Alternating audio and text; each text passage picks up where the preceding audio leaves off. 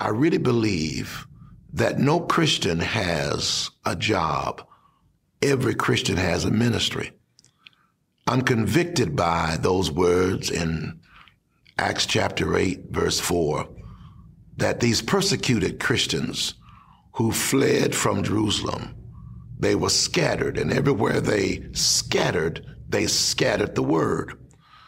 And so I believe that's true with every Christian, that if we're in a vocational context, we don't have a job, we have a ministry.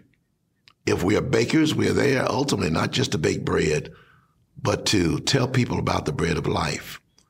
If we are geologists, we're not there just to sell diamonds on rings, but to tell people about the pearl of great price. We don't have jobs, we have ministries. And yet sometimes those vocational jobs will prepare us for ministry.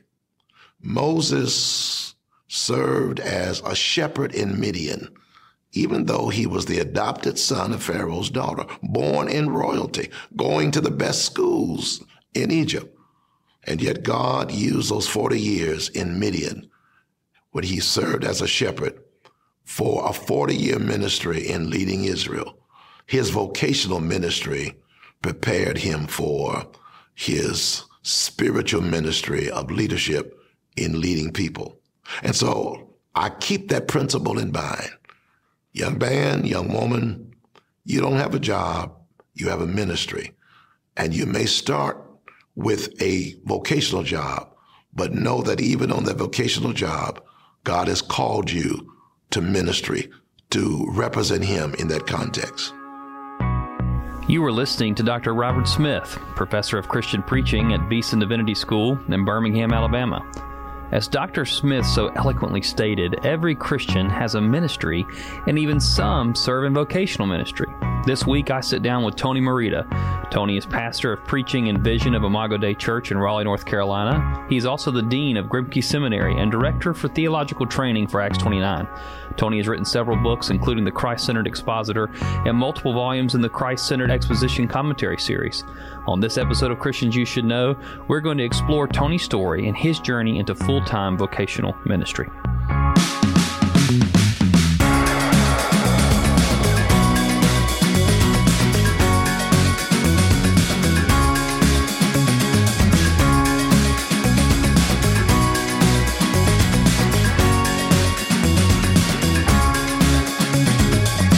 T-Bone, Tony Merida, how are you, man? I'm doing well. It's great to be with you. Good to be with you. What did you have for breakfast this morning? It's interesting you asked that, Ethan, because I almost have the same exact thing for breakfast every day except for today. So usually I have 2 boiled eggs and avocado toast and an apple and 2 cups of coffee. That's spread out over a 2-hour period of time. You're a hipster eating avocado toast. Yeah, I am. But today we have a house guest, and she was making an omelet when I walked downstairs, and she asked me if I wanted an omelet, and I wasn't going to turn that down. So what kind of today omelet did you have? I had a bacon, cheese, and gluten-free bread with the omelet. Well, I know a lot of people listening may know you, but for those who don't know you, this is Tony Merida. Tell us about your role, kind of where we're sitting at now in your office at Imago Dei Church, but also with Acts 29. What does Tony Merida do on an everyday basis? Yeah, so I have a couple of titles. So I'm pastor for preaching and vision here at Imago Dei. Our church is turning 10 years old this year. We moved up here a little over 10 years ago to plant this church. Along the way, I've done some teaching at various institutions and seminaries, and currently direct all of our theology and training for Acts 29, which is a church planting network. We plant churches, help to plant churches around the world. And so I oversee all of our training. I'm in leadership in the primary seminary in America associated with Acts 29 called Grimke, which is just a little over a year old. And then I'm also spearheading all of our writing projects with publishing and with our blogging and podcast. And so just a lot of training, a lot of content, and a lot of resources that are hopefully helpful in advancing the cause of church planting. So the topic of today would be you, Tony Merida, and vocational ministry. So a lot of you just talked about was your role as a vocation in ministry. But how did you get to where you are today? I know that you are from Kentucky, which we'll talk about that, the unifying factor between us is we both hate Duke. That's true. So I'm a UNC fan, you're a Kentucky fan, which we can unify on our hatred towards Duke. But tell us how you got here and how you got to where you are today. I cannot believe I get to do what I do. I don't know who coined the phrase, if you ever see a turtle on top of a fence post, you can know one thing for sure, he didn't get there by himself.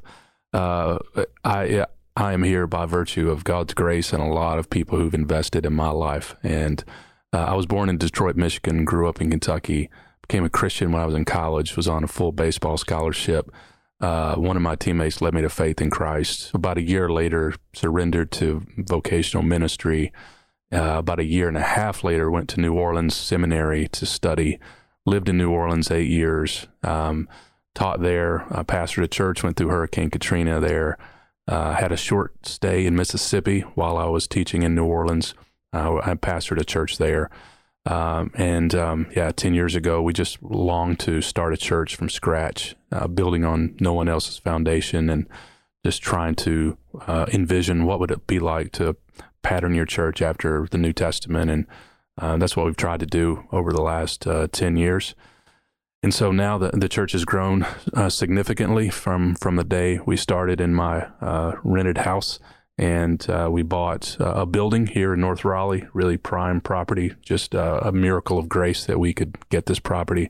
We've been in this space for 4 years now, and slowly getting the building looking good in all of its nooks and crannies and the different things we've been trying to do there. The staff has expanded, our membership has expanded. We've been able to plant a number of churches here. We're also one of the leading churches within the International Mission Board in sending missionary units overseas. We have roughly 15 units who are around the world proclaiming the gospel. So I just look back and marvel at all of it. I'm the primary preacher at the church, so I'm preaching somewhere around 70 to 75% of the time. And we've worked our way now through about 32 books of the Bible over a 10-year period. And so that's been my lifelong dream, is to preach through every verse of Scripture. And, I think I need at least another 10 years to be able to do that, but we're hoping we can pull it off before retirement.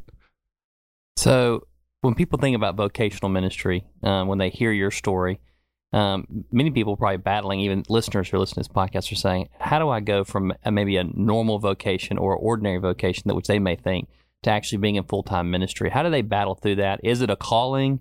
We know Scripture tells us it's something to aspire to. How would you say someone should walk through that? Yeah, I'd be the first to commend bivocational ministry. In fact, when we started Imago Dei with 3 pastors, we each had a different job that was actually our source of income and provided benefits and that sort of thing. Mine happened to be at a seminary, which there's a lot of crossover in terms of what we're doing, but the other 2 guys were not.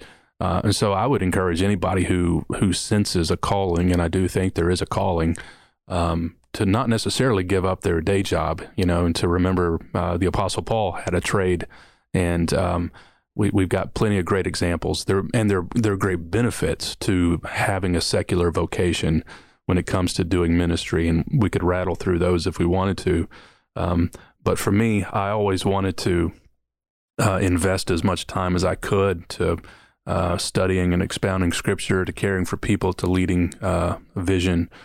And it's hard for me to kind of separate vocations. I'm kind of a task mode guy, so the work I'm doing at the church and primarily casting vision and helping us plant churches really dovetails with the other stuff I'm doing with Acts 29, and my teaching ministry here at the church dovetails with a lot of the writing and publication that I'm doing. And so I'm really able to stay in one particular lane all the time, and that's just helpful and good for me. I really wrestled with, should I be a teacher and a coach? So I had a high school, my degree was in secondary education. I was planning on teaching high school and coaching baseball, and was actually offered a job at a high school and to be the baseball coach. And at that time, my dad, who is a retired factory worker who never graduated high school, thought that was the best offer in the world. He was like, you get your summers off, you get Christmas break, and you get to coach baseball. And I turned it down and went to seminary and sold my beat up car, packed a trunk and flew down to go to school, and didn't really know anybody. My dad thought I was crazy. My dad was not a Christian at that time. He's since become a Christian and is my biggest fan, but he just didn't understand it. And I wouldn't expect someone who doesn't have this worldview and this understanding of making disciples and the mission of Jesus to get there. But I wrestled with, is this the right thing? Even when I went to seminary, I thought, I am not sure this is what I should be doing. I'll go put my toe in the water. I may come back in a semester and pursue, a path of teaching high school, coaching baseball, and just being a good Christian witness, because I had also seen the impact that a coach can make on players, that high school teachers can make. There are evangelistic opportunities that people in these vocations have that I do not have on a day-to-day basis. And so I was wrestling with, should I devote, almost all of my time to ministry in a church, or should I just go be a faithful witness out in the marketplace? Or for me, it happened to be in education. And after a lot of soul searching, a lot of dialoguing with wise Christian leaders, and honestly, some moments where I just sensed the Spirit saying, yes, you're going to be fully immersed in the work of pastoral ministry. And it really happened along the lines of two particular experiences. One was I was taking a class on church administration, of all things, which I thought was the most boring class.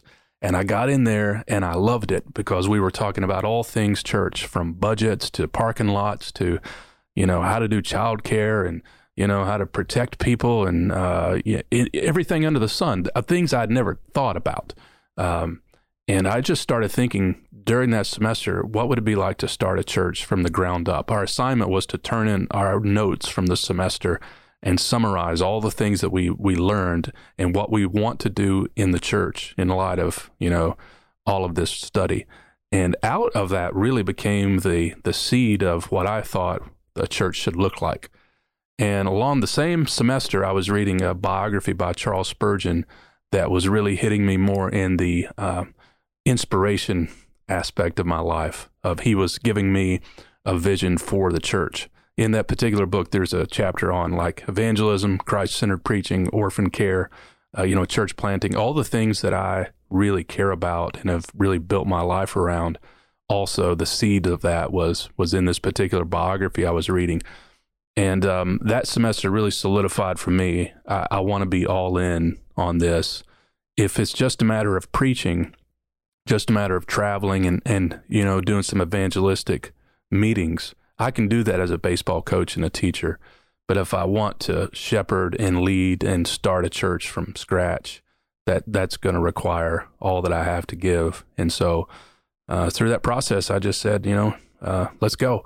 I'm all in. And then it just became a journey of figuring out details and location. And then I ended up getting married, and then we adopted 5 kids. And so there was a lot more to go after making kind of that, put the stake in the ground.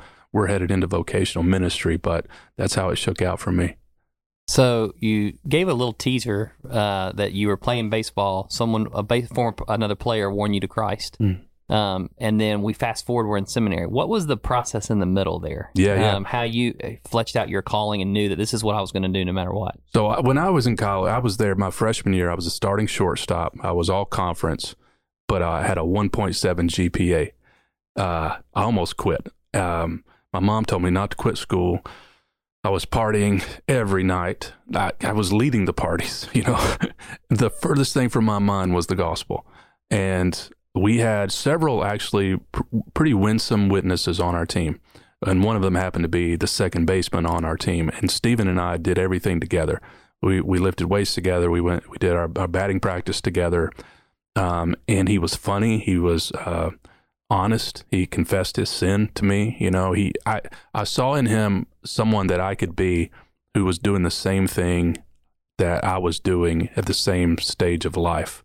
And I don't think I'd ever seen a real, genuine Christian in the sports world like that. And it just had so much impact on me. I'd heard many sermons before, but to see a guy that you're hitting batting practice with every single day, and he's saying, man, Tony, God can do amazing things with you.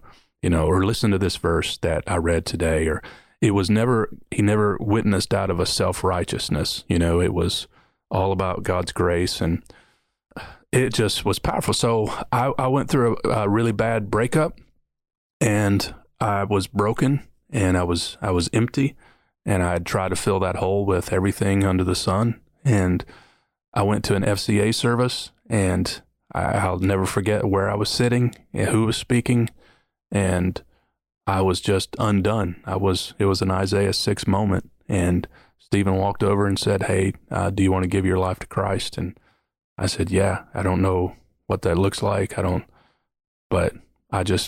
we got on our knees, and I just remember that there was a particular CD on, and the whole CD played by the time we got up. And I was just, as best as I knew how, pouring out my heart to God and saying I wanted to be a Christian, I wanted to follow Christ, I wanted to get rid of all of this stuff in my life. And it was exhilarating. I was in a Bible study almost every night of the week. I was asking dumb questions. I began to learn how to study and read, and because everybody kept saying, you got to read the Bible, and I was like, do you have one with pictures? Is there another approach? And I was eating it up. And then I started speaking for different schools and teams, just sharing my testimony. And I just remember thinking, this is better than hitting a home run. This is better than hitting a home run. Maybe your story of coming to know Christ doesn't look like Tony's, but it can be just as impactful. As Christians, it's easy to get caught up in wrestling with what God has called us to do and neglect what He has already called us to do, which is be faithful to the gospel. As you struggle to follow God's will for your life, don't neglect the powerful impact you can have for Christ right now. For Tony, the simplicity of Christian faithfulness by his friend Stephen changed the course of his life forever. This episode of Christians You Should Know is sponsored by Honest Car Payment. In a world where buying a car is often misleading and dishonoring to God, Honest Car Payment has created a redeeming way to buy and refinance a car.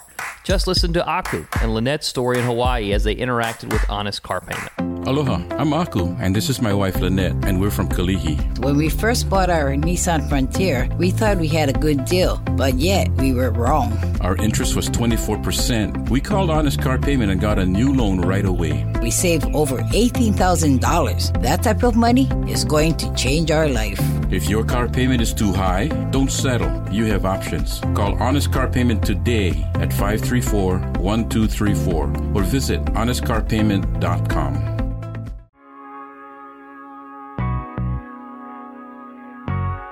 And so I met a seminary professor who did expositional preaching, verse-by-verse preaching, and he did it 3 nights in a row on our campus at a student ministry function. And I just said, I want to do that the rest of my life. And so then it was just finish my degree, try to keep learning and growing as best as I could. Stephen was 3 years older than me, so he had graduated, and I became kind of the new Stephen at the school.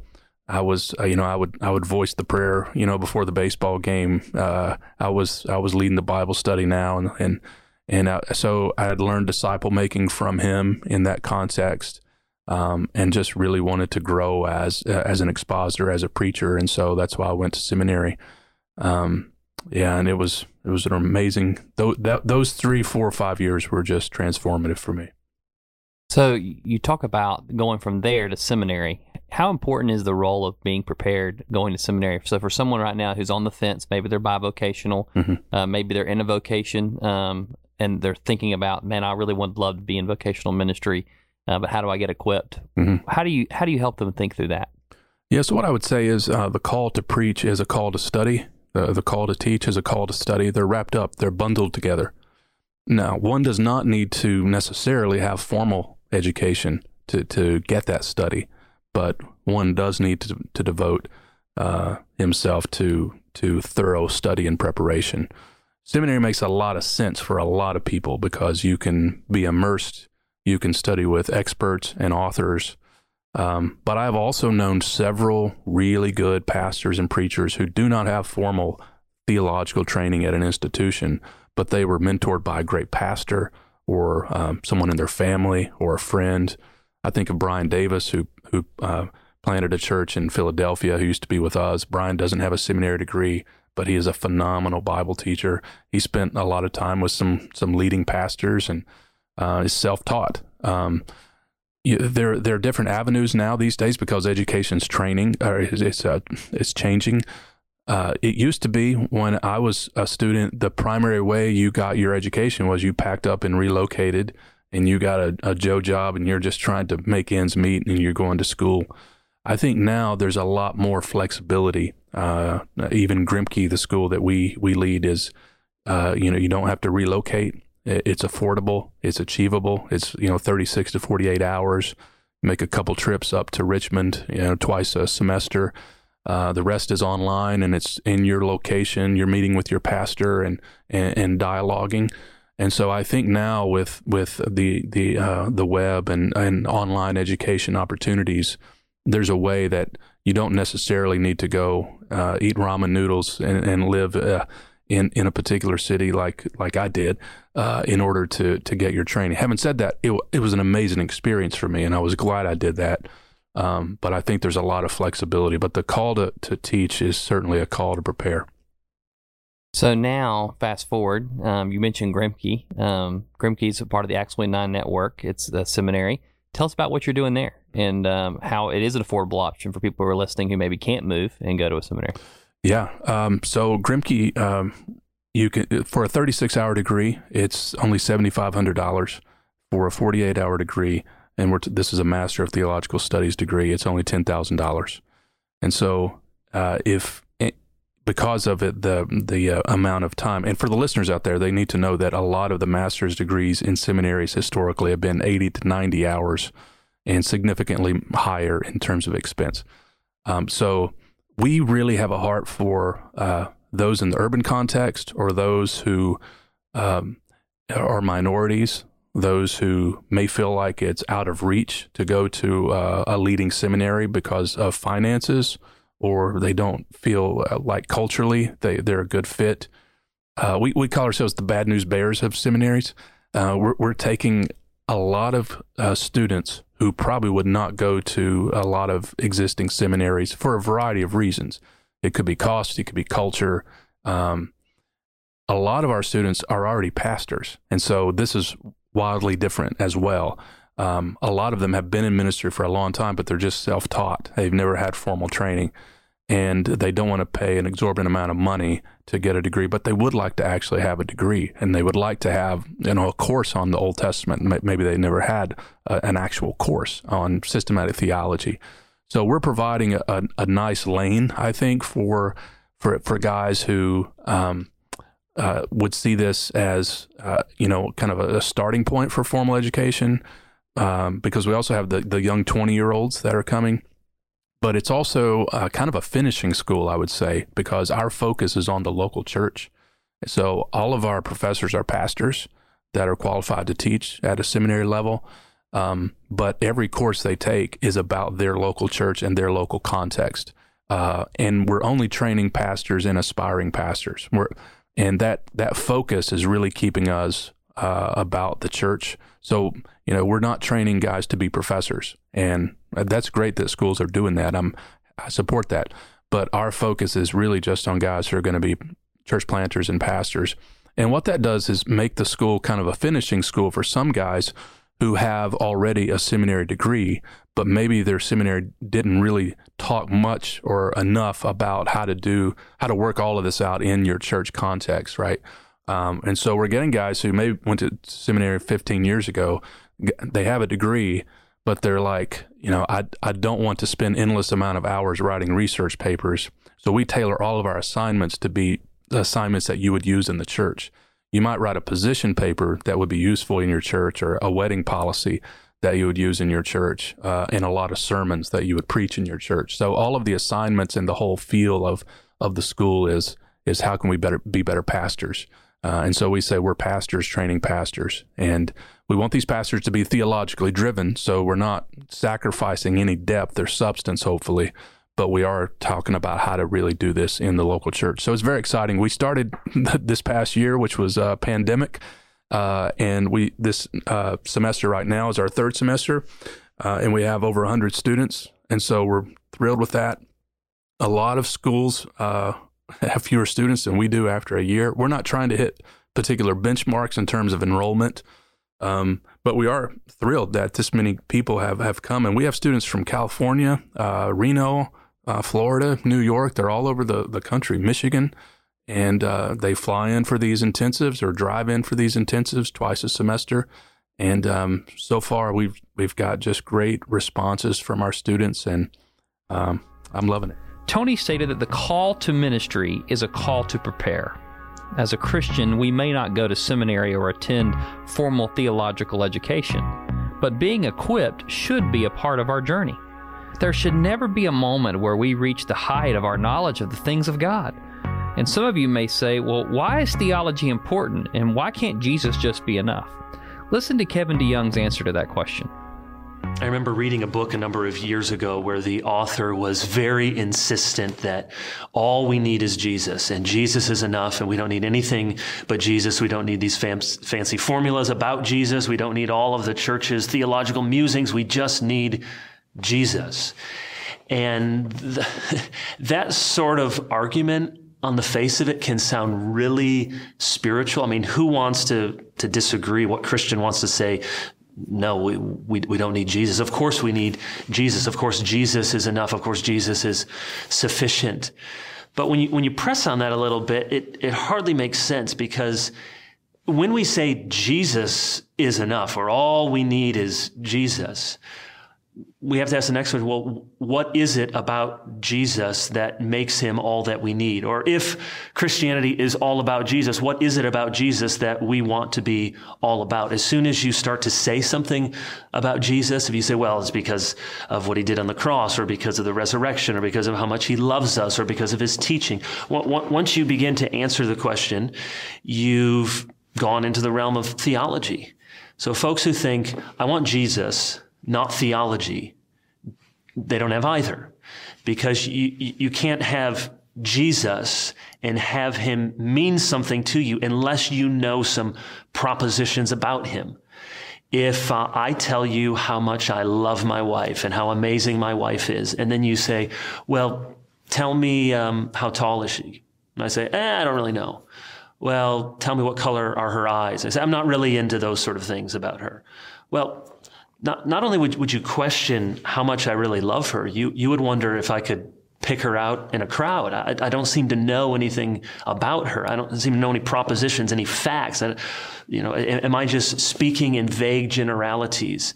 And the same is true with Jesus. We can speak in these spiritual platitudes of how much we love Jesus, but we need theology if we're going to explain who he is, the God-man, what he accomplished on the cross in his death and resurrection, and what it means for him to be reigning at the Father's right hand, to be the second person of the Trinity, to come back again to judge the living and the dead, to send his Holy Spirit to be the very presence with us in the world. All of these things get into the realm of theology. So there is no Jesus without some theological parameters and some robust filling out and filling up of what we mean about Jesus. And he himself taught this. Unless you know that I am he, unless you confess that I've come from the Father, all of these great declarations, the I am statements in the book of John, Jesus would not have had patience for people who said, I just want Jesus, you, and I'm not interested in learning about you, in understanding what sort of Messiah you are. No, if we're going to have Jesus, we need to have theology. Well, last question. For the person listening who don't necessarily feel a calling into vocational ministry, but they still want to be in ministry. They want to be involved. The average person, I think there's a disconnect between that. How can they best be equipped, and I think, to join in the person who is in vocational ministry? How do they walk alongside and still see value in what they're doing? Great question. I think that could be answered in a number of ways, and I think the question needs to be asked a lot. I think the starting point to that would be to just remind every Christian, as I did a few weeks ago in a sermon, every Christian is called to do ministry. You know, Paul says in Ephesians 4 that the role of a pastor is to equip the saints for the work of the ministry. And so if you're a Christian, like, it's not show up to church and watch a sermon and sing a bit and maybe go to a Bible study. Like, that's great. Like, you're there, you're present, and you're engaging in the Bible, but that you're actually being equipped to do ministry. And that ministry might be at your workplace. It might be around the kitchen table with your kids or your roommates. It could be among your neighbors, but you come to, yes, praise the Lord, and to be encouraged, but also to receive equipping to go out and do ministry. And so I think that needs to constantly be reemphasized in today's kind of consumeristic culture of church life, where it's just kind of almost like I'm going, what has the best show? What's the best product? What's the best program for my kids? And rather than where's the best place for me to be equipped to go make disciples? And so I would select churches that are doing really good Bible teaching, that are leading people in discipleship classes and in other ways that are equipping them to be faithful witnesses in the world. The other thing I would say about the question of how to come alongside of those in vocational ministry is just never underestimate the importance of encouragement and the little things. It really is the little things of being present, be a person of your word. If you're supposed to do childcare, do childcare. It's the basic service in the church from, the unsung heroes who are in churches around the world that really continue to sustain and bless and enrich the church. I just wrote a book on the church, and I dedicated the book to faithful church members who are these unsung heroes who are out there making the coffee or setting up the chairs or doing whatever. I mean, that is how you come alongside pastors, and that coupled with encouraging words to them, it would probably surprise and shock a lot of people to know how pastors are talked to and the kinds of criticism that are leveled against them week by week. And once pastors absorb that over a prolonged period of time, it can really make them, it can really affect them in manifold ways. It can want to keep them from people altogether because they've been so hurt and wounded. It can make them somewhat jaded. It can make them angry and want to retaliate all the time. And trying to maintain a level of integrity and still have relationships and be a really transparent pastor is, first of all, we have to get our encouragement from the Lord. We have to, receive the gospel afresh every day. But encouraging words from faithful members goes a long way. And this is true in any vocation, right? You can receive 100 high fives, but you get one criticism or a handful of criticism, and that's what you're going to bed thinking about. That's what you're rolling around at 4 a.m, like I was doing today, thinking about. And so having somebody who is just there to support, to encourage, and I'm not talking about flattery, and I'm not talking about, going overboard, but just the steady, keep your head up, man, like you're doing great work. Thanks for your labor in the word this week, and that sort of thing. For me, at least, that goes a long, long way. Well, Tony, thank you for your time today. Yeah, man. And for those listening, if you're feeling the calling to vocational ministry, I'd encourage you to listen to this podcast over and over and know that there is a way, there is a path. But for those of you who maybe don't feel that but want to support and still be in ministry, Tony's line is so important. Every Christian is in ministry. Every Christian is a part. So, Tony, you got a new book out. Tell us about that real quick, and then we'll wrap up. Yeah, so it's called Love Your Church. You can pre-order it right now. It should be out by the summer. And it's about the privileges and responsibilities of church members. And so this is not a book for church leaders. It's a book for church members. And it covers things like belonging, welcoming, assembling, caring, serving, honoring, sending, just the things we get to be a part of, the privileges, and the things we're being asked to do in a Bible-believing church, the responsibilities. So hopefully it's a book that will just help inspire and instruct Christians to serve their local church. Awesome. Tony, thank you for your time today. Thank you, bro. Listen to this quote by Tim Challies. Did you know that you are a minister? That word minister isn't a job title. It's an action. A minister is simply someone who tends to another person. You minister healing to an injured person by bandaging their wounds. His title is doctor, but his job is to minister healing. You minister comfort to a hurt child by picking her up and cuddling her. Her title is mom, but her job is ministering comfort. and you minister truth to others by bringing God's Word to bear on their life and circumstances. Your title is Christian, and your job is to minister truth. What Tim is saying is so true. Every Christian has a ministry and purpose for the kingdom of God. I hope you will allow Tony's story to bring clarity to your life. God can use you right where you are. He simply just wants you to be faithful. And for those of you who may be struggling with a calling to full-time vocational ministry, remember Tony's word. A call to minister is a call to prepare. No matter where you are or at on this journey, use this time to prepare. Dig deeper. Grow in your understanding of theology and the Scriptures. I'm Ethan Drum, and this is Christians You Should Know.